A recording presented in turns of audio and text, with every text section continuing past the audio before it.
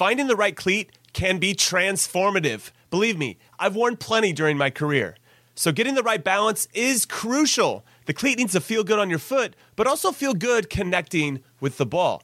The New Balance Furon 7 Plus is built with both of those points in mind, offering overall comfort and precise striking in the game's fastest moments. Because, as I learned the hard way, because I didn't possess much of it, speed matters in soccer. That's why the Furon 7 Plus is built for accuracy and precision at rapid pace, and is engineered specifically for use on firm ground. Why is this the ideal cleat, I hear you ask? Well, not to get too scientific, but the Furon 7 Plus offers a lightweight yet supportive hypo-knit with mesh lining upper construction and is paired with offset lacing for a truer strike of the ball, which is a long way of me saying that your game will immediately get better when these are on your feet. Learn more and purchase the Furon at newbalance.com. You could spend the weekend doing the same old whatever, or you could conquer the weekend in the all-new Hyundai Santa Fe. Visit HyundaiUSA.com for more details. Hyundai, there's joy in every journey.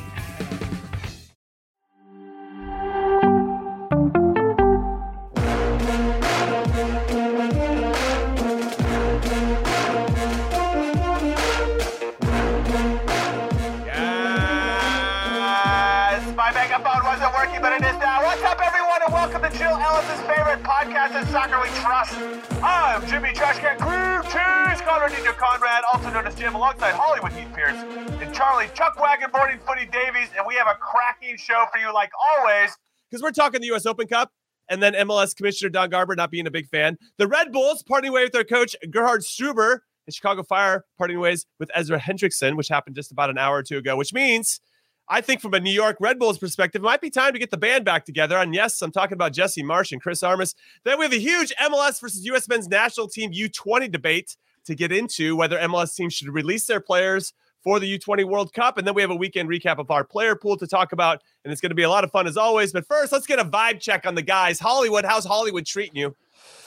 I'm good. I'm vibing on this wonderful Monday. It's good to have the three of us on the show. And yeah, I'm excited to just talk about things. Obviously, we're seeing, I don't know if we're seeing a new window of you don't perform, you're out in Major League Soccer. We've seen, Jimmy's talked about wanting maybe some changes in some other cities in Major League Soccer, but those haven't happened so far. But we've seen 2 coaching changes. So okay. Good. Chuck, how are you? Looking good. You seem like you're on the beach somewhere with your like shirt. Heath, I'm excited to talk about things. But I will say, I listened to Heath call the game this weekend in MLS at LA, Colorado, and you were fantastic, Heath. Did you actually think so? Thank you. Yeah, I do. I appreciate that. Really good. You know, it's you know who wasn't good? LA Galaxy. They weren't good.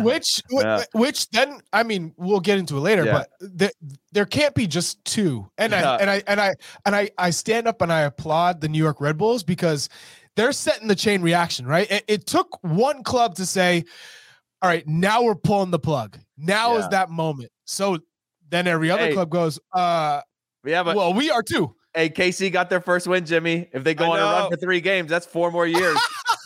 Jimmy was like, hey, 4 more Jimmy years. was like, that was my job. Yeah. What? I'm waiting for that thing. Come on. You know, I have been on the side of buses. For the call. Yeah. I have. All right, so we got a great show to get into. Let's talk about the Open Cup, though, because there's 32 teams left in the Open Cup. 24 are from MLS and 8 from the USL Championship. And in those 16 games in total, 6 of them are actually going to be between MLS and USL Championship teams. 3 of those 6, will be hosted by the USL team. And then the one I'm looking at, Sacramento Republic, hosting the Colorado Rapids. And I say that because Sac Republic got to the final and lost to Orlando City last year. Now, one of these 16 games will be between 2 USL sides, and it's actually some rivals, Memphis 901 and the Birmingham Legion. And the other 9 will be MLS taking on MLS, which is cool. But what's cooler is our very own Golazo channel, which is free, by the way, and you can find it on CBS Sports app, CBSSports.com, Paramount Plus, and Pluto TV, is showing 4 of these Open Cup games. So I kind of wanted to talk about these, boys, even though there's some good ones. I don't know. On Tuesday, they're doing Charlotte FC versus Orlando City. Now, fun fact, Orlando City won Open Cup, as I just mentioned, but they had every game at home last season, and this time they traveled to Charlotte. So we'll see what they're made of. And then the other game on Tuesday is Monterey Bay, who beat the San Jose Earthquakes, who are coached by Frank Yallop, who is a former MLS Cup champion with the Quakes. And he's also a Galaxy coach. Yeah, Canada national team coach. He's the coach of Monterey Bay. His assistant is Ramiro Corrales, who played in the league for I think all 25 years of his existence. I can't even speak. And is also from there. Is also from Salinas.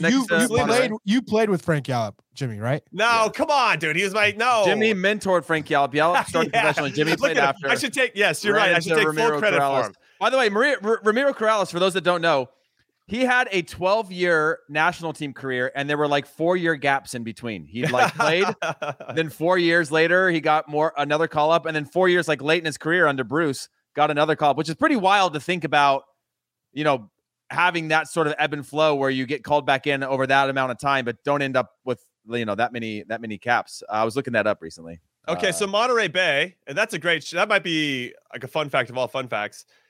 They beat the Quakes, as I mentioned, but they're hosting LAFC. And that game is tomorrow night at 10:30 p.m. Eastern. And LAFC just lost to the Quakes this past weekend.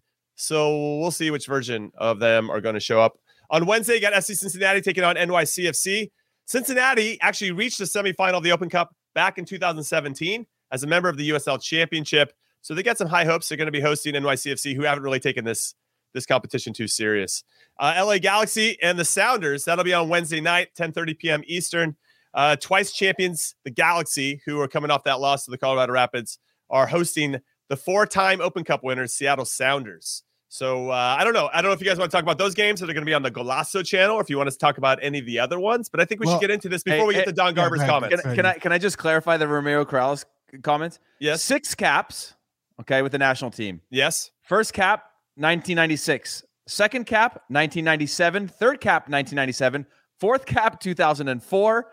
Fifth and sixth caps in 2008. That's pretty wild over 12 years to have 6 caps and to get called in over 12 years. When are those caps? Though, or any of them January camps? So he had a January. His final 2 were January camps under Bob, I believe, January 2008, right? So that would have been Bob for the final 2. He had a qualifier in 2004 against Jamaica. Jimmy, did you play in that one? Columbus Crew Stadium. I didn't. Draw. No, I hadn't been called in yet. But when you think about 1996, 97 as your first caps and your last one in 2008, that's pretty impressive. It is. That is. I was going to say also, did we really think LAFC were going to be the Invincibles here? Of course, a loss was coming down there, the pipeline. But San Jose, ooh boy. No. Shout out to Lucci Gonzalez. Yes, shout out to Lucci. He's not getting enough credit for really changing the culture of the San Jose Earthquakes team, because let's be honest, every time you played San Jose, you see him on the schedule. It was like, oh, that's 3 points. Up, 3 points. This is a scattered squad, so up and down, and typically not a real collective. It was like 3 separate lines in the field between the defense and midfield and the strikers. It was just helter-skelter. And now he's brought a whole system to the San Jose Earthquakes, and Christian Espinoza is benefiting the most in this group. So I want to give a shout out to Lucci, because he's definitely matured as a coach, and he's getting better. And you can see that he's always worked well with the youth. And now you can start to see the click from youth to really having a success with the first team. I think living nearby and getting to watch quite a few Quakes games, they seem to have an identity where you can feel the whole team is bought in. Whereas with Matias Almeida and anybody else that was prior to him, it felt like some of the guys were bought in, or they'd be buying for a couple games, and the whole thing would fall apart, and then it would just be hard to get that confidence. And it's nice to see that Jimmy, they got some consistency. Are you wearing a jersey, or is that what is that? A sailing top? Yeah, or... I don't know. Jersey, it is. Man. It is a jersey. Okay. I couldn't tell if it was like a jersey or like a shirt from your PE class, or I couldn't tell what it. What is that shirt? What is that jersey? It looks like custom. It looks like someone's about to put a number bib on you and send you for a run against Prefontaine. But what is it? This is I don't even know if this company exists anymore. But when we were doing Kick TV back in the day, this company called Campo made me I remember that. U.S. men's national team jersey. It's sweet. I'd never seen anything like it before. Yeah, thank you. It's like a playing kit because it's so tight to stuck on your body. So it's good. Yeah. It's a little bit like a wetsuit for sure. Yeah. All right, let's talk about what Don Garber said in the Open Cup, or about the Open Cup. There was like a meeting that was a U.S. Soccer Board meeting that happened last week, and here are the commissioner's comments. I'm going to read them to you, and I want you guys to give me your nice raw reactions here. And everybody listening, leave your thoughts in the comments. And then anybody on Twitter, hit us up at ISWT Pod. Drop us a follow there as well. Don Garber said about the Open Cup, they are not games that we would want our product to be shown to a large audience. So frankly, I'm not all that disappointed that the audience is small. He continued, from our perspective, it is a very poor reflection on what it is we're trying to do with soccer at the highest level. The games are hard to find. I'm telling you as an actual viewer.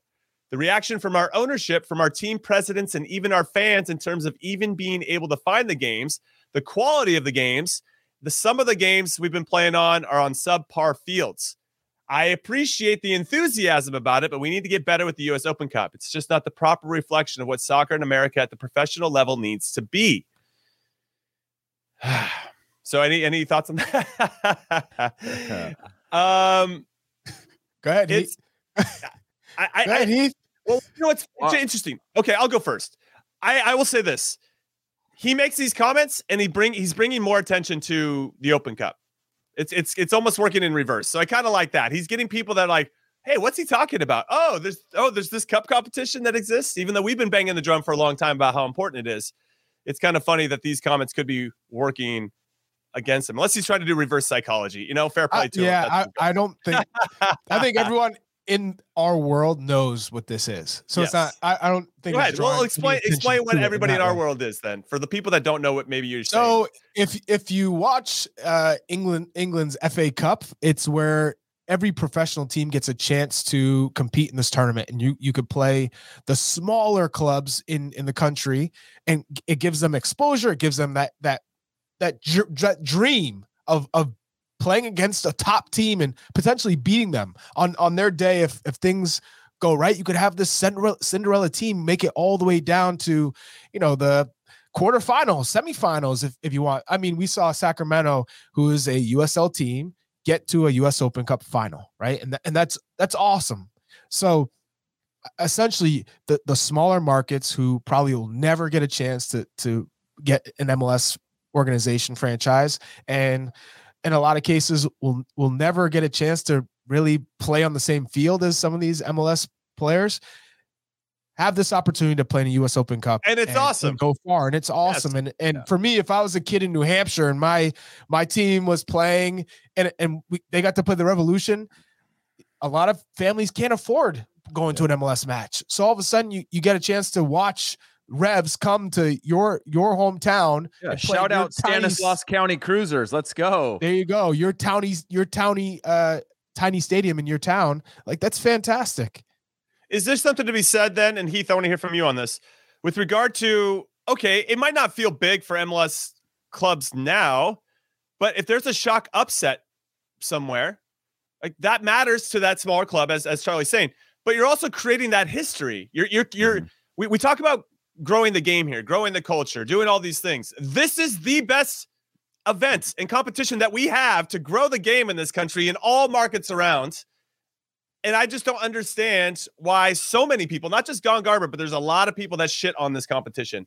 Yeah. And I just don't get it, because if the spirit of what we're doing here is to grow the game, then this competition should be at the very, very top, or at least close to it. This is what I'd say. It's a competition for the people. This is not a competition for business. This is a competition for the people. Well said, Chuck. And long term, it works for the business because you're growing the game and the stories. And I think another part of it is the scouting. You might find that one jewel of a young player who has all this potential, and that's how they see it in England in the FA Cup. There's players that get moves just from this competition. So it's in a way also scouting and seeing, what this country is doing in terms of development for the smaller clubs who maybe there's a couple of players who fall through the cracks, and boom, you have that magical performance, or your team makes a run and you get that move. So yeah, well, I can speak to it because we played it back in San Jose. Whatever. I'm not even going to give you guys the year. Shut up. So, but we played against Dwayne De Rosario when he was at Richmond, and we played him in the Open Cup, and we were like, the whole team was like, that guy is special. We beat them, but we saw enough of Dwayne to think, how do we get that guy on our team? And sure enough, he signed for us. Oh, that's how it happened? That's how it happened. We saw him in the Open Cup. That's how we saw Dwayne De Rosario. And the guy was next level. And we signed him. He was a spot starter for us the following year, but he ended up scoring the game-winning goal in MLS Cup final, and he went on to have an incredible career. But that was where we identified him. So to your point, Chuck, that really does happen, and I have real-life evidence of that. But Heath, your thoughts on this? Yeah, it's a tough one, right? I think if you go back to where it stands right now, I believe it's probably being given away in terms of its broadcast, right? They were looking for a sponsor. I think they got an actual sponsor behind it. It might be one of the beer companies. I think maybe Budweiser's behind it. Okay, time out. Why is this so hard to sponsor then? Given how we can make it romantic, right? And you can speak to all these things and the March Madness feel of it. Because why it's is it so hard to sell? I've actually pitched a number of things in an official way to U.S. Soccer that I believe would be good changes in terms of the format, in terms of group play, in terms of different ways, in terms of storytelling, right? Because it does have all of that romanticism that Charlie talked about. Obviously, the FA Cup has a lot of non-league. There are barriers of entry in terms of like the stadium that your team has, and if you have played in a couple other competitions that could qualify you into the FA Cup. And there's a number of barriers of entry that to prevent a lack, I think, there of quality or being able to even have the infrastructure to set up either fans or the television setup. But they haven't gotten, from what I understand, a TV sponsor or one that's spending money at least on it right now. And I think that makes it difficult right now, right? So because you can't go into these communities and create the storytelling elements or do the game a little bit differently. We saw, what was it, ESPN last year sort of had their whip around show in the final rounds of the Open Cup, which is cool. The stories are at the local and community level, right? Until it goes upwards. And if you're Major League Soccer, you're like, well, we benefit in growing the game, but we don't benefit in all of these other things necessarily that are leading up to us. I think soccer as a whole grows and benefits, but they haven't. I think they do have an actual title sponsor. I believe it's Budweiser. I could be wrong on that. When Turner did the deal, I think it was believed that Turner had the Open Cup. I think they opted out of that Open Cup coverage with their new multi-year deal that they had signed, or Turner HBO, whatever the actual parent company is now. And it left U.S. Soccer in a tough spot to go and figure out how to do that. Now, we know the final rounds are exciting, right? Because, you put the teams on it. We saw Sacramento Republic and the excitement around that. We see MLS teams obviously fielding their best teams as you get down to the end. We're now seeing a busier schedule than ever in terms of CONCACAF Champions League, Leagues Cup, and all these things. So U.S. Open Cup purposely put it into windows that weren't during international breaks, which I think it may have previously been, to make sure that the teams have access to their best players in rounds. I remember playing in cup competitions. Again, we talked about this a little bit, where it was really exciting to go to these small villages and places when I was in Europe that it was a big, I'm talking about little villages, right? Where it was literally rails like, around the field. I was like, what US city are you calling a village right now? But okay. But like, there's a lot, right? If you go into Monterey Bay is a small place, Modesto is a small place. Merced is a small place. Turlock is a small place. These are towns and villages that this is a huge moment for these clubs when you came in. And I said Stanislaus County Cruisers because I remember when the San Jose Clash came into our town and we filled up the private, the Catholic school and called Central Catholic in my city. And I remember how crazy it was for me to get to experience them, not just because I got to see the stars of San Jose Earthquakes, but I got to see them in my town. And that seemed impossible to me, right? Like, these people are going to now know where Modesto is, like on the map. They know, even though it's just a couple hours away, just this idea of them coming into my area and into my home and feeling like, wow, I'm seeing them in person and I'm seeing them in my environment was an insane experience for me. And it's why I remember it so vividly.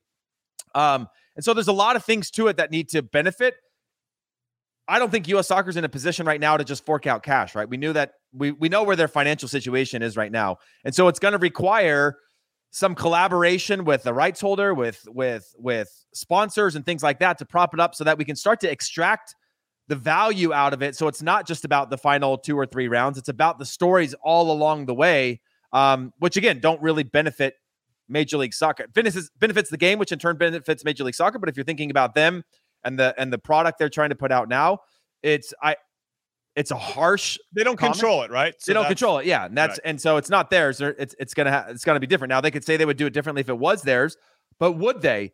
And U.S. Soccer has this situation now that it's hard to fix because it requires significant investment into having more cameras. You have more localized content on scene. You have to have more, cameras to capture content that gives you goals, that gives you stories, that gives you all those things. I remember there was the Christos FC team that was, their clubhouse was in the back of a liquor store. And like, that was their sponsor for the Open Cup. And like, that's where they posted up, and there's like a little deli in there. We had sent people there to do the game, and there was a goal and people were going crazy. And it was that's cool. A really cool, there's all like, that happens all the time. Yeah, everywhere there is all these unique stories, which is why I love the idea of Monterey Bay, right? I love the idea of when I see Turlock playing or Academica and Turlock playing in early games. Turlock. And like, I love that name. Me.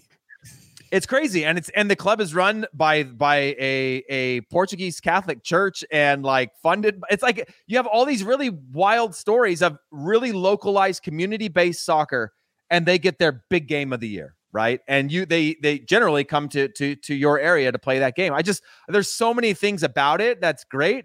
But one, you need to have a platform that you can tell those stories and people will care. You have to connect. Right. We're seeing that now. I'm sorry, I'm on a bit of a rant. You're seeing that now with more clubs around the country that aren't just about, you can connect with Major League Soccer on a community level, but you can also connect with Vermont Green for what they stand for. Right. And you can connect with Oakland Roots. You can connect with what's the Ford Madison Glens, baby. San Francisco Glens. You can have your own thing that is on a local level. It's community based that still resonates for what they stand for or what they believe in or something cool about them. That there was this thing about the Oakland Roots that were like wear a T-shirt or wear a clothing company that has a soccer team as like an ethos, right? And I think that's just cool and different and gives people a reason to be like, well, I would support them, or I'll support this club, or I'll support, this team or this community because of what they stand for, what they're pushing. And that doesn't mean it has to be non-MLS. It's just that these unique storylines, I think, make this thing really, really cool.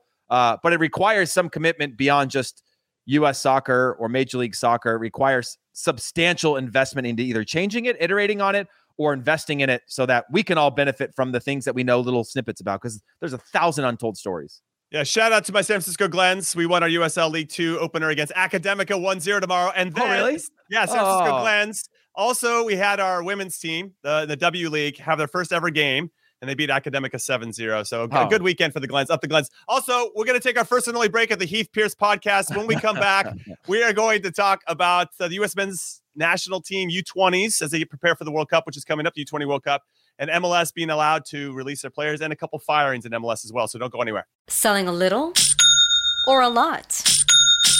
Shopify helps you do your thing, however you cha-ching. Shopify is the global commerce platform that helps you sell at every stage of your business. From the launch your online shop stage, to the first real-life store stage, all the way to the did we just hit 1 million orders stage. Shopify is here to help you grow. Whether you're selling scented soap or offering outdoor outfits, Shopify helps you sell everywhere. From their all-in-one e-commerce platform to their in-person POS system, wherever and whatever you're selling, Shopify's got you covered. Shopify helps you turn browsers into buyers with the internet's best converting checkout. 15% better on average compared to other leading commerce platforms. And sell more with less effort thanks to Shopify Magic, your AI-powered all-star. Shopify powers 10% of all e-commerce in the US. And Shopify is the global force behind Allbirds, Rothy's, and Brooklinen, and millions of other entrepreneurs of every size across 175 countries. Plus, Shopify's award-winning 24/7 help is there to support your success every step of the way. Because businesses that grow with Shopify. Sign up for a $1 per month trial period at shopify.com/Odyssey Podcast, all lowercase. Go to shopify.com/Odyssey Podcast now to grow your business, no matter what stage you're in. Shopify.com/Odyssey Podcast. Did you know that while over 60% of Americans dream of starting their own business, less than 20% of them take the first step? The reason? Building a business is tough. Taylor Brands is simplifying the business journey. From launching and managing to growing your business, Taylor Brands isn't just another tool. It's your online business partner from launch to success. With Taylor Brands, building your dream business becomes an effortless experience. Their comprehensive platform guides you through every step, ensuring you have everything you need in one place. From LLC formation to bookkeeping, invoicing to acquiring licenses and permits, and even setting up your bank account, Taylor Brands handles it all seamlessly. And our listeners will receive 35% off Taylor Brands LLC formation plans using our link, taylorbrands.com/CBS Sports. That's TAILORBRANDS tailorbranding.com/CBS Sports. So start your business journey today with Tailor Brands. All right, everybody, welcome back to In Soccer We Trust. I want to remind everyone that the UEFA Champions League on Paramount Plus is down to the final 4 teams and 2 epic semifinal matchups. We've got the Milan derby and Man City taking on Real Madrid. That's right. Karim Benzema, defending champs Real Madrid, take on Erling Haaland. Maybe you've heard of him, and tournament favorite Manchester City in a rematch of last year's thrilling semifinal. I don't know why Man City's the tournament favorite when they're not. I've never won it before. Anyway, plus it's a clash of Italian titans as Inter squares off against AC Milan in a battle for City bragging rights. Find out which clubs will reach the ultimate goal in soccer's greatest yearly competition. Stream every Champions League semifinal match live exclusively on Paramount Plus, and you can try for free at ParamountPlus.com/live sports. And you're welcome for that. We hope you enjoy the first legs that are happening tomorrow and Wednesday. Should be a lot of fun as we get down to the nitty-gritty to see who can win the Champions League this time around. I do think that City probably will win, but they shouldn't necessarily be tournament favorites when they've never won it before. That's just what I wanted to say. All right, boys, let's get into the firings first. And I want to know from you, too, and anybody else listening or watching, were you surprised by these sackings? Now, the Red Bulls one is a little not surprising for me because it comes off the heels of Dante Van Zier. A little not surprising? Okay, it's not surprising. He had that racial slur. He's still suspended. And Gerhard Struber, the coach, they've parted ways with him. He had a poor handling of the situation. And now it looks like assistant Troy Lesesny is going to take charge for the rest of the season. He was USL Championship Coach of the Year for New Mexico United back in the day. So he's got some experience, and he's going to stick around. And we'll see how he does with this group because they're not very good right now, the New York Red Bulls. And then you have Ezra Hendrickson. Chicago Fire just got sacked as well today. We talked a little bit about it at the top of the show. He took Junior Gonzalez with him as well. He got fired, and he was my teammate at UCLA, so a little sad for that. And sad for Ezra ultimately, but he couldn't really kick on, right? He had a good amount of time, but I don't know if they built that roster in the right way. I mean, I don't know. I don't think it's just him, but obviously when you're the manager, you're usually the first one to go. So Charlie, your thoughts on these two guys, and are you surprised by either one of them? Well, first off, when it comes to New York Red Bulls, Gerhard Struber, he's won 1 match. He's won 4 losses and 6 draws.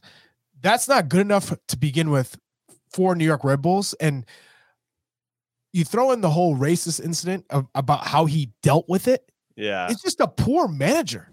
Just all around. One, the performances on the pitch, and then off the pitch, not a leader. They're wasting their time with Gerhard Struber. Go out and get a top manager, and I see that they're gonna allow the caretaker to take the team for the rest of the season while they probably doing an in-depth search. They're waiting to see if Jesse Marsh is available with Chris Arms. I don't think Jesse Marsh is coming back. He's not. He didn't fight for that long to build a reputation in Europe just to come back. That's not happening. Hey man, I just wanted to dream. God, squashing my dreams over here. That's something that should have happened a long time ago. If you watched the Red Bulls play, there was nothing inspiring when you watch them. And he didn't do a good job of developing talent. So that's done. And then Ezra Hendrickson, same thing. You watch the Chicago Fire, pretty hopeless. I mean, they're 2 wins, 3 losses and 5 draws, both bottom of the East. You gave both of them time. I mean, did he sign off on the Jordan Shaqiri thing? I mean, Jordan Shaqiri has been an absolute bust, and they paid him a shit ton of money to come play. And I don't know if Ezra's like, yeah, I want Jordan Shaqiri. I mean, you wouldn't say no to him because you hope that he'll play to the level that we know he's capable of, but it just never panned out. I don't know really how he fit the system, and because he didn't fit the system, I'm just saying it might not all be on Ezra. No, but okay. You're as a manager, as a coach, there are going to be times when a sporting director, especially in Europe, in MLS, maybe it's an owner / sporting director, says, we want this player because we know he's going to sell a lot of tickets. His jersey sales are going to go through the roof, and this is a business decision. Make it work.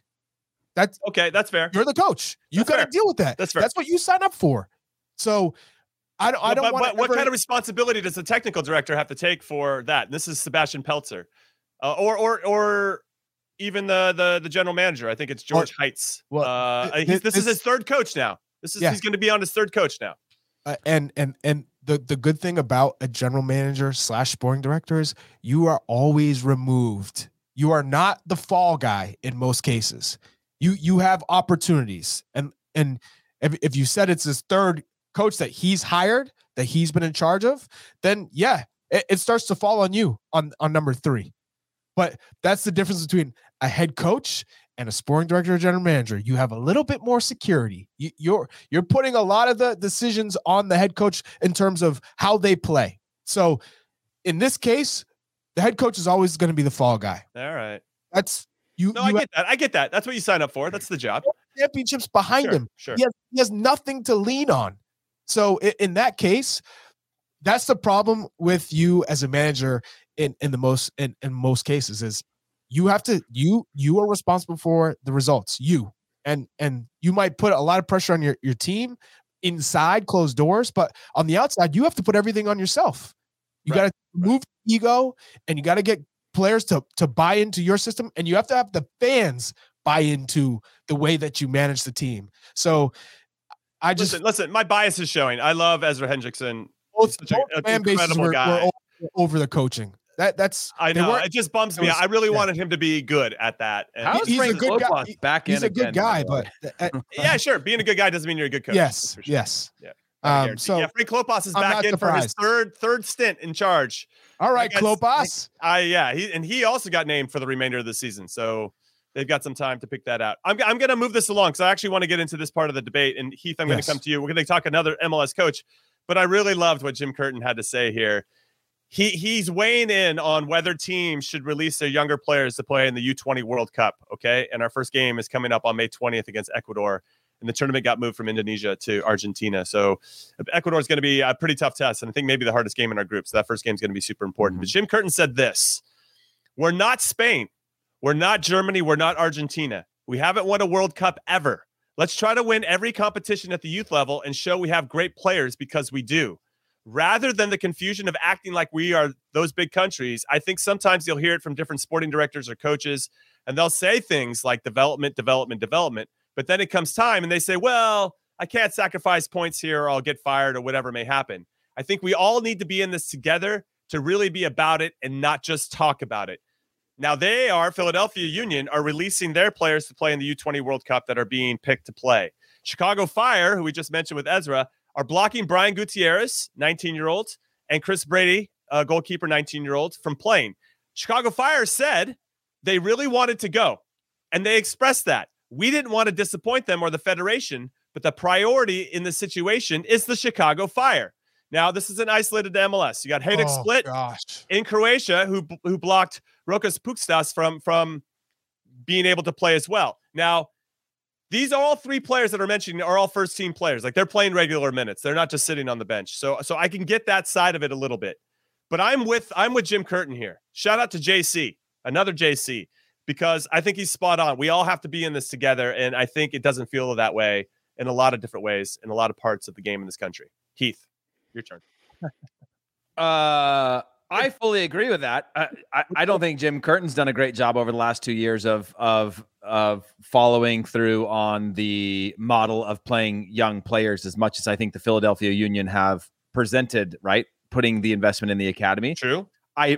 I think that's one thing. So I think it's a little bit of like kind of put your money where your mouth is internally based on your own model. But I fully agree with him in his comment. But he's not blocking players as it pertains to this. As it pertains to this. But I fully agree with him that he's not blocking players. This is a great opportunity. And if you're Philadelphia Union, it goes back to Charlie's point a while ago when we were talking about Jalen Neal, which is, hey, LA Galaxy, you're not really about developing players right now, or you don't have this long pipeline of players. You've got a super talented guy. Your team is in a little bit of trouble. Jalen Neal didn't start the last game. He came in early from an injury. But that's an opportunity for you to move a player like that. So if your emphasis isn't on just developing and playing young players within your club, you have an opportunity to put him in a shop window. And it's the one time where every scout in the world with a budget, with a checkbook, is going to be watching these players in intense environment over multiple games to be able to make decisions. And you could take a Jalen Neal, he can up his value in 3 matches and be on his way out, right? Which can be great. Philadelphia Union, that's part of their model. Why would they not want to put them in the shop window to say, okay, we've got players coming in. We don't have room for them on the field right now. We've got to move players on, right? So let's put them into this position. And part of that's the business side, but the other side is like Jim Curtin said, we haven't won that. So let's release our players. I'm not sure why Hayek Split's not doing it. They're 10 points off the table. Well, they might have a playoff. They're in the Croatian Cup final, and they want him to be sharp for the Croatian There's a little Cup bit of value in some of those types of things. I get it, right? If you're a player playing in a massive club in these types of environments, I don't know what the Chicago Fire benefits by not releasing players. I get it's a tense time, but it sounds like there's people making decisions that don't know what they're doing to make a decision like that about these players and their futures. That's my take on it. And I think I've made my take and feel about this situation loud and clear. If you have a top talent young player who can play in a World Cup, given the experiences they'll get from this World Cup. Exactly, Charlie. Thank you. Why in the hell would you prevent a kid from going to compete with the world's best when you don't play with a promotion relegation? What does it matter? If you're depending on an 18-year-old American kid in MLS, then you have bigger issues. You can't allow him to go and get an incredible once-in-a-lifetime experience to play in an under-20 World Cup with some of the best players in the world, to also bond with some of your fellow Americans that are playing at that level, so that you keep going down the path and you already have this chemistry and symmetry within the locker room with what it means to play for your country with pride. And MLS is a selling league. You are supposed to sell these players. How do you get them in front of the world's eyes? By playing in a World Cup, by playing against the world's best and showing the world's best who we are, how we're developing players. That's what it's about. Why in the hell is Chicago Fire coming out early like this too and saying, don't even ask, they're not going?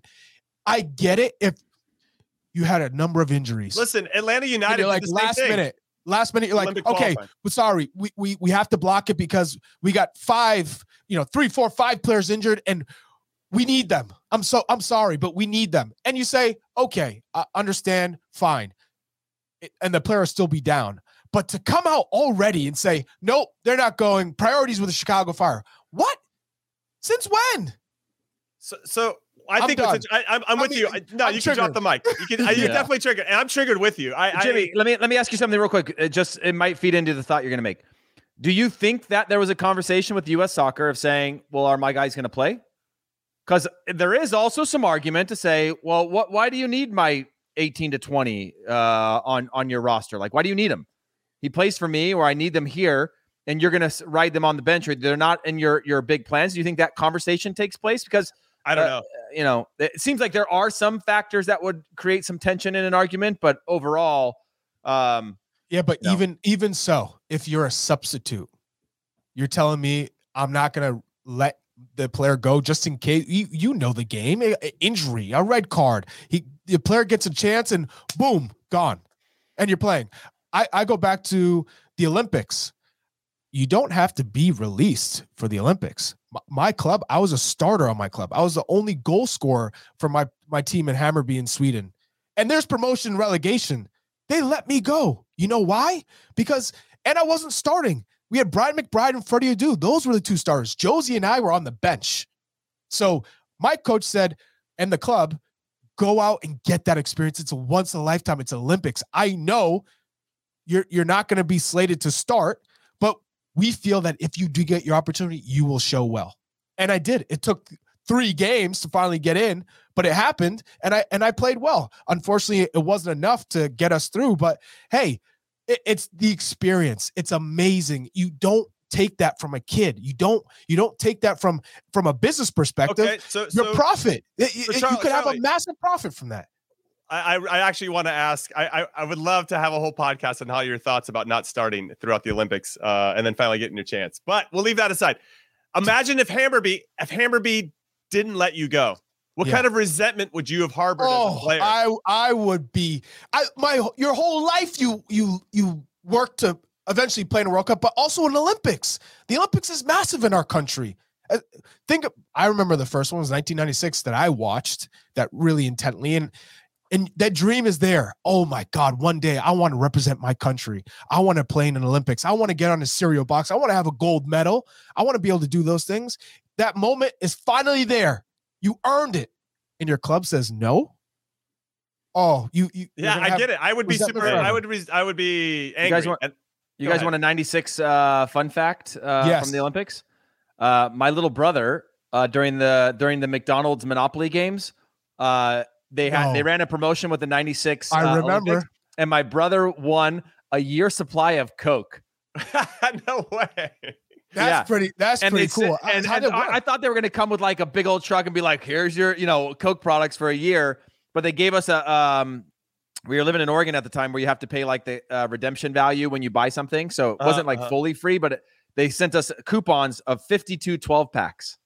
No way. So we got 52 12 packs. And then you had to pay I think it was like 5 or 10 cents per can when you'd go and do it, but you get a 12 pack for $1. And so for a year, dude, crazy, right? Incredible as a kid. Crazy. Dude, I still remember watching the Olympics, hanging out, and my brother peels it off of the French fry thing and looks at it. He's like, your supply of Coke. And I'm like, you know how it is. You're like, dude, shut up. And then all of a sudden he's like, dude, I seriously want it. It's like, oh, crazy, right? You're trying to build your the boards, trying to collect all of them. Yeah, exactly. You're trying to collect all of them. But what's crazy is that's the closest thing I ever got to the Olympics, Charlie. Thanks, Peter Novak. Thank you, Peter Novak, for not calling me back. I'm sorry. Also, I see a comment in the YouTube section. Oh, he's triggered. He's triggered just a little bit. He said, the person says, Olympics compared to U20 World Cup is different, though. Yeah, you're right. It is different. In the Olympics, you are typically under 23. You could be even a more massive part of the club and a bigger way in terms of the results. Your presence without the club, and the national team, and the national team is much greater than under 20. So under 20s, the focus should be allowing the player to go and play. That's it makes it that much easier to say, okay, under 20 World Cup, we'll let them go, versus an Olympics where you're saying, hey, man, we don't want to get relegated. This was middle of the season in Sweden, same type of time frame as MLS. They didn't have to let me go. So I would say, yeah, of course the Olympics has got a name, but I'd say the emphasis on playing your younger players that are under 20 World Cup is that much greater. I also think too, from a national team perspective, it's a frame of reference. Like, hey, that kid did it for us against Ecuador in the U20 World Cup. Like he was in a tough environment, had 2 big center backs on him, created space, created opportunities for, whatever it is. I'm talking about a striker here, but those are reference games. And I think that's important, especially from a national team perspective, as we look through our pipeline of who can help us. Well, we actually have a body of evidence and work that this kid can perform when all eyes are watching on him. And yeah, we have the club stuff, but also from a U.S. men's national team stuff, that stuff is important to know as well. One last thing I wanted to say is, last time I caught up with Robin Fraser, it was right after Darren Yappy had come back from a national team camp. And I was like, what, is there any feedback on how it went in camp for him? And he talked about how Darren Yappy, as a striker, played against the French national team, youth national team, right? And they've got France has like a 6'8" center back. And so we realized that like the speed and the power and all the things that he possesses at the highest level, everyone has around him, right? And that he's going to have to develop his game in other ways instead of just being this big striker. And I asked him, well, what's the next step for him within whatever? And instead of him talking about the club team, he goes, well, the next step for Darren Yappy is the U20 World Cup. And I was like, oh, it was a really interesting answer, because I expected him to be like, oh yeah, competing for a starting spot here. But he was saying the next step in his development is to go to the U20 World Cup, that he's sort of cemented his positioning, had a good camp. And the next step for his development is to go into the World Cup and challenge himself, which I thought was a really unique answer, considering the conversation was generally about Major League Soccer. So he go. Yeah. So he's going, because Robin gets it and Chicago Fire do not. All right, we're going to take our second to last break of In Soccer We Trust. When we come back, we'll do our little weekend recap, and we'll give some love to some people that we know we're friends with that just got inducted to the National Hall of Fame. So don't go anywhere. The Angie's List you know and trust is now Angie, and we're so much more than just a list. We still connect you with top local pros and show you ratings and reviews, but now we also let you compare upfront prices on hundreds of projects and book a service instantly. We can even handle the rest of your project from start to finish. So remember, Angie's List is now Angie, and we're here to get your job done right. Get started at Angie.com. That's ANGI, or download the app today. Paramount Plus and the National Park Foundation present a mountain of Zen. Are you still listening? Good. Take a deep breath. You needed a break. This Earth Week, you can live stream 7 national parks for 7 days on Paramount Plus. So, yes, you can literally stream a stream. Paramount Plus, official streaming partner of the National Park Foundation. Okay, listen, everybody. And Soccer We Trust is more than a YouTube-first podcast. It is a community, and a community that you can rep with official In Soccer We Trust gear only found on the Paramount shop. Discover t-shirts, mugs, sweatpants, laser-engraved pint glasses, hats, water bottles, and mahogany panels just like Chuck has behind him, and more to show your friends and family what is up. Right now, In Soccer We Trust listeners will get 20% off your order when you use this podcast exclusive code SOCCER20 during checkout. That's SOCCER20, and it's only available for our listeners. So head over to, and I want you to write this down, ParamountShop.com/collection/in-soccer-we-trust and shop now. Bonus points for you. I feel like we should give you an extra code if you remember that off the top of your head when you're typing it in. All right. Welcome back to In Soccer We Trust. I'm Jimmy Conrad alongside Charlie Davies and Heath Pierce. And we are enjoying the show. Lots of good and healthy conversations. But let's get into our weekend recap. Man City versus Leeds. Got a couple Americans there. And Man City should have won by a lot, but they only won by a little. It was 2-1 in favor of City as an inch closer to the Premier League title. Brendan Aronson came off for 10 minutes. He had a hell of a turn in the middle of midfield and like his 2 touches when he got those 10 minutes. But then his pass went a little long. But I liked the idea, and his turn in tight space was fantastic. Weston McKennie played the full game, and I thought he looked fine. I don't know how you guys thought. We got Ricardo Pepi scored a banger. Well, he got on the end of a cross, more of a tap, and he almost missed it. But you know what? It still hits the back of the net. But unfortunately, Groningen are relegated, but he gets the goal against the Go Ahead Eagles, which is one of my favorite named clubs in the world. Reims versus Lille. Fuller and Balogun subbed off. Weah got subbed on. Reims gets the 1-0 win. We had Paxton Aronson subbed on at halftime with Eintracht. Eintracht Frankfurt is allowing Paxton Aronson to go to the U20 World Cup, so shout out to them. Hoffenheim ended up winning 3-1. We got Mark McKenzie scoring in his 3rd straight game, but they lost to Royal Antwerp 2-1. A whole bunch of players we can talk about. I don't know where you guys want to jump in. Charlie, I'll come to you first. Yeah, I think Mark McKenzie is a great one, just in terms of his growth as a player. In Europe, it's different. As a center back, it's hard to get the credit you deserve. I think it takes a lot more effort and figuring out ways to impact the game. He hadn't scored at all for his club, and now he's scored in 3 straight games. Mm-hmm. He's feeling himself. That's he's really grown to being a top center back on his team, where guys look at it and say, well, now you're not just there to break up plays and show that you can, stick with anybody athletically and reading the game. Now you're getting goals.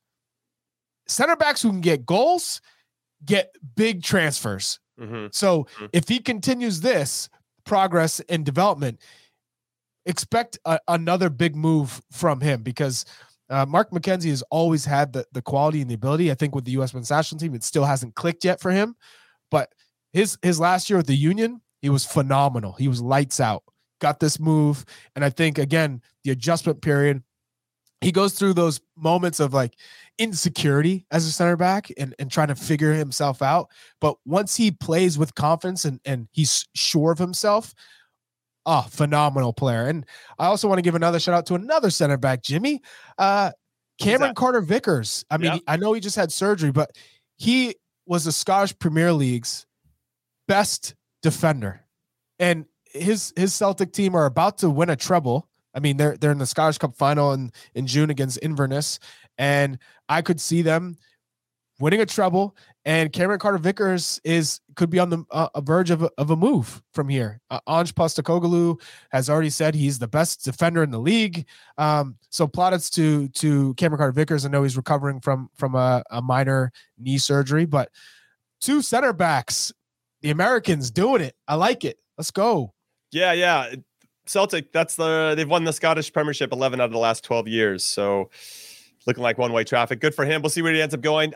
Thinking about Rangers, the main competitor in that league, Malik Tillman has been shut down for the rest of the season due to a hamstring strain. So no news on him outside of that. But let's talk about Ricardo Pepi's number one fan, with Ricardo Pepi's number one fan, Heath Pierce here. Scored his 12th goal of the Dutch Eredivisie, but not enough to keep Groningen from getting relegated. So bittersweet.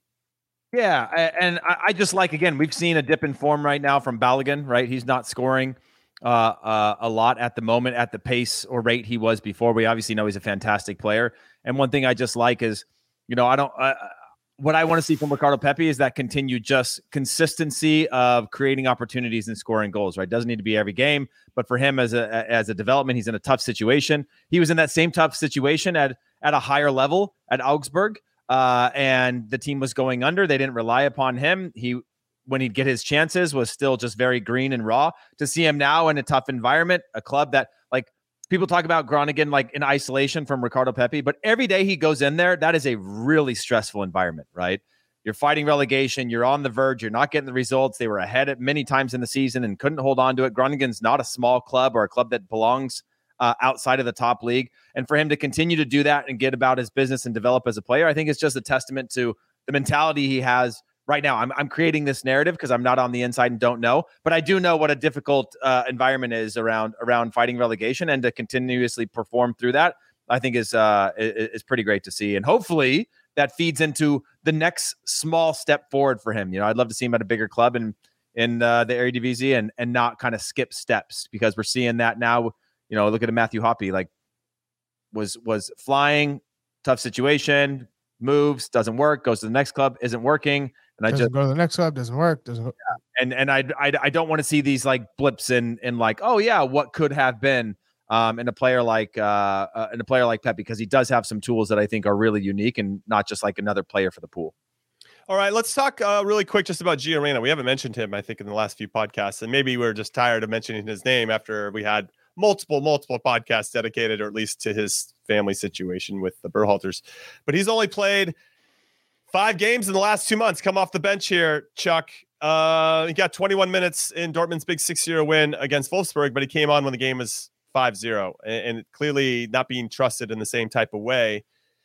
He's got 10 minutes back on March 11th. Then he got 18 minutes a week later. Didn't play for a month, but scored with his 8 minutes against Stuttgart.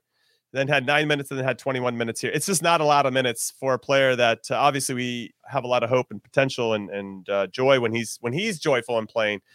I don't know what the deal is. Do you think he's going to stay at Dortmund? What do you like? Get out your crystal ball, Chuck, and let's talk Gio Reyna's future. If one could predict, I'd say his future is not with Dortmund. I mean, he's not getting any playing time. But you go from being like the next up after Christian Pulisic to no playing time.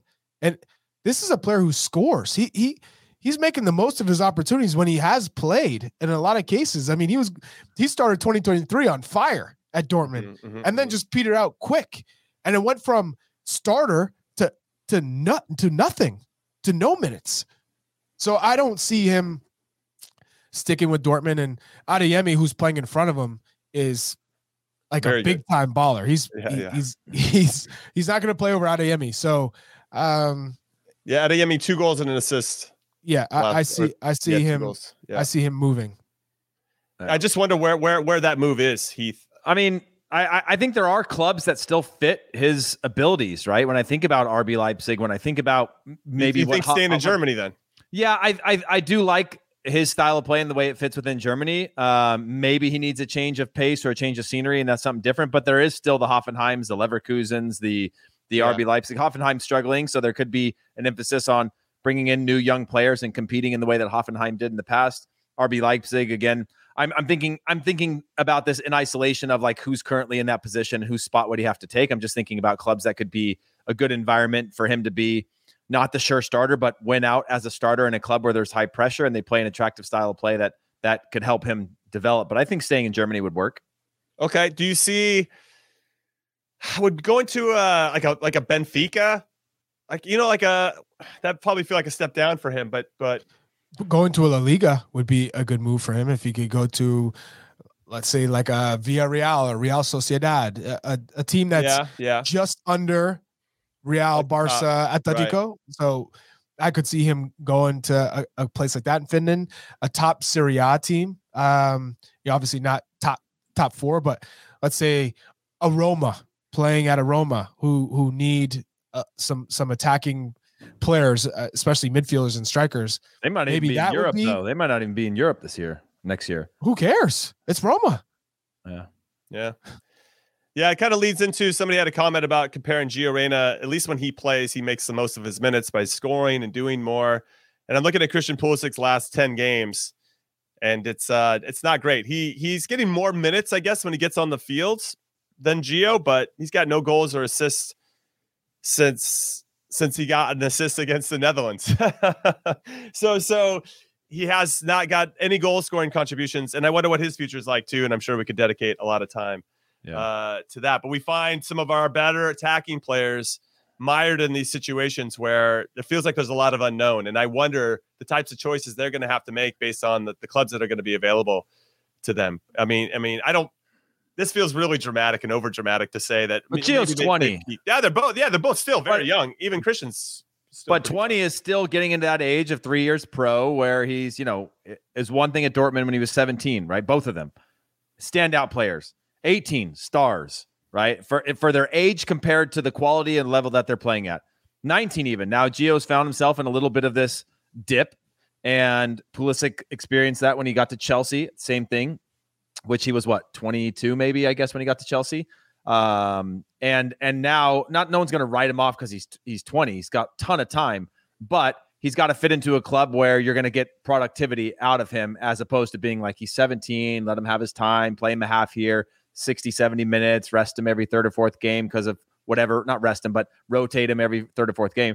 They're getting that age where Gio's got to go to a place where he's going to be that consistent starter for 30 plus games in a year if he's fit and healthy. I guess for both of them, fit and healthy. Yeah. Now Kai makes a good point that Adeyemi and Jude Bellingham will probably leave. So there could be opportunities for him to stay at Dortmund. I guess we're just going to have to wait and see. It doesn't look good at the moment. All right. By the way, they're competing for a title right now. So if he's not informed, they're not going to go with him. Like they are chasing, they are neck and neck with Bayern in the league in terms of like that gap is not a big one. So it's not like this point of the season where you can say, we're going to finish in the Champions League spot and we can take some more chances. They're going to go with their best team over and over and over again, which is, again, one that you hope that he would have won out, but because he's not, it is really hard to get in that team, I wonder if the Reyna parents are looking for some dirt on Edin Terzic, the manager of Dortmund. You know what? That was too easy. It's low-hanging fruit, and I got Chuck shaking his head. All right, let's pivot over to some of our pals that just got inducted into the National Soccer Hall of Fame. I'm talking about DeMarcus Beasley and Landon Donovan, who grew up together ultimately and went through a lot of these experiences together and really came onto the scene in the U17 World Cup back in the day and just kept going and going and going. And we owe them a great deal of gratitude for everything they accomplished and what they did to elevate the game. They were joined by Lauren Cheney-Holiday, played for the U.S. Women's National Team, Kate Sobrero, Mark Haff, Jill Ellis, who ended up winning 2 World Cups for the Women's National Team, and indoor soccer legend, Slavisa Steve Zungel. And then I guess Hope Solo entered into this, even though she was part of this ceremony, even though she got inducted the year before. So some big names. To give you some stats, Bees, 126 appearances for the U.S. team between 2001 and 2017. So a really long career, like Ramiro Corrales, to bring that all the way back in. But Ramiro had 6 over 12 years. Yeah, he was the first American man to play in 4 World Cups. He played it 11 seasons in his professional career. And I think it's longer than that, but 11 seasons in Major League Soccer, 1 best 11 selection, 2 U.S. Open Cup titles. Now he's part of USL League 2. He's co-owner of Fort Wayne FC, and he's doing a whole bunch of great stuff behind the scenes. Then with regard to Landon, 157 appearances, 3 World Cups, 1 Olympics. He's second only to Kobe Jones on the list of all-time national team appearances, and his 57 goals are tied with Clint Dempsey as the all-time leader. I think it's crazy that they tied on goals, given how it's always like Landon or Clint kind of thing. LD played 15 seasons in MLS, 7 best 11 selections, and when he retired, he was the all-time MLS goal-scoring leader, which Chris Wondolowski ultimately broke. But shout out to these 2 guys in particular. These are easy choices here, Charlie. Yeah, to be in, no problem. Slam dunks. Yeah. I want to say, first thing, watching Landon's speech, that he was talking about Kyle Beckerman consoling him. And this was Kyle Beckerman's one moment of just being over the moon, finally getting to play in a World Cup, being selected on the roster. And here he was consoling Landon. 2014. Didn't get to go. Yeah. And Landon talked about not being able to do that for somebody. And I'll argue that and say, no, you actually did that. You did that for me. He sent me, gifts and video games and a letter just when I was in the hospital and recovering from a car accident. And he didn't have to do that. And that touched me the deepest. I was so moved by Lennon taking time to reach out and say, like, keep going with your rehab, the team's behind you. So that meant a lot to me. Even though he may not remember that or think of how he's helped people, he's helped tons of people. He's inspired tons of people. So don't beat yourself up, Landon. You did a lot. And DeMarcus is the OG. I mean, he's the best. He was my role model, right? I mean, for any black kid in this country, any kid that would look at DeMarcus Beasley of, wearing the jewelry and being cool and just blowing by people with his quickness and playing in Champions League with PSV with some of the greatest players. That was fantastic. And what a legend. Bees is, driving around in his Aston Martin, Skittles in Miami. I mean, he's the best. He's one of the best. I mean, what a great teammate. Always had a smile on his face. He's one of those guys, you never saw him like moan or complain. He was always like happy and he was just, you never saw like negativity from Bees, which was, just goes to show what a top man he is. Yeah. And a tremendous role model, both on and off the field, to get to your point. Heath, any let's make this your final thoughts. Yeah. And thank you, P. Morton, for the comment. Again, for me, it's I went into the residency program, which if people didn't, whatever, if you don't know what it is, look it up. I was in the second group.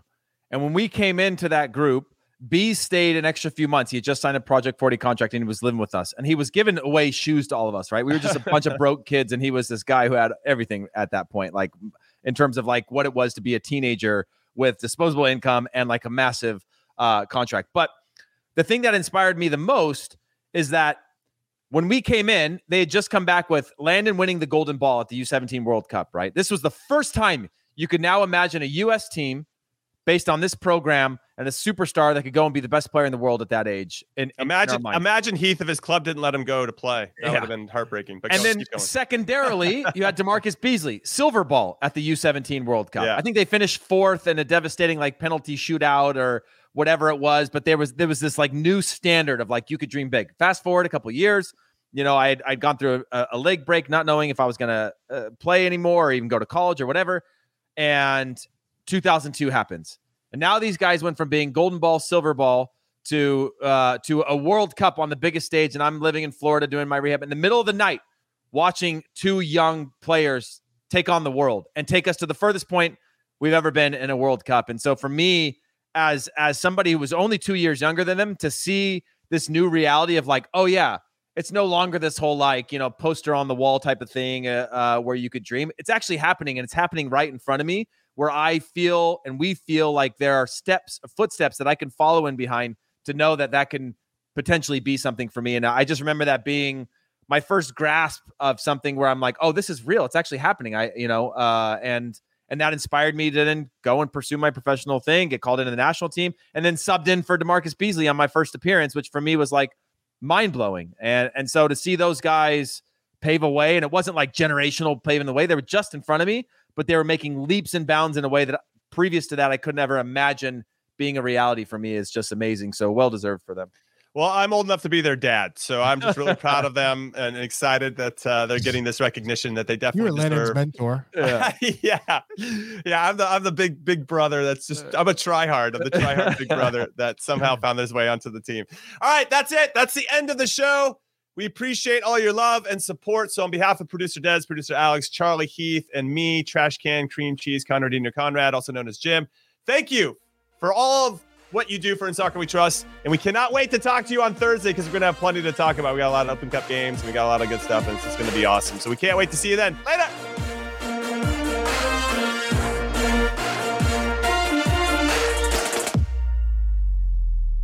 It's the UEFA Champions League on Paramount+. Magical! Europe's top club soccer tournament. Champions versus champions. The best teams facing off in the knockout rounds. Magnificent! And it all takes place while you're filling out financial reports at work, in the middle of your day, in the middle of your week. So use that second screen. Call in sick. Do whatever you got to do to tune in Tuesdays and Wednesdays. Nobody watches the UEFA Champions League like us. Stream every match live exclusively on Paramount+.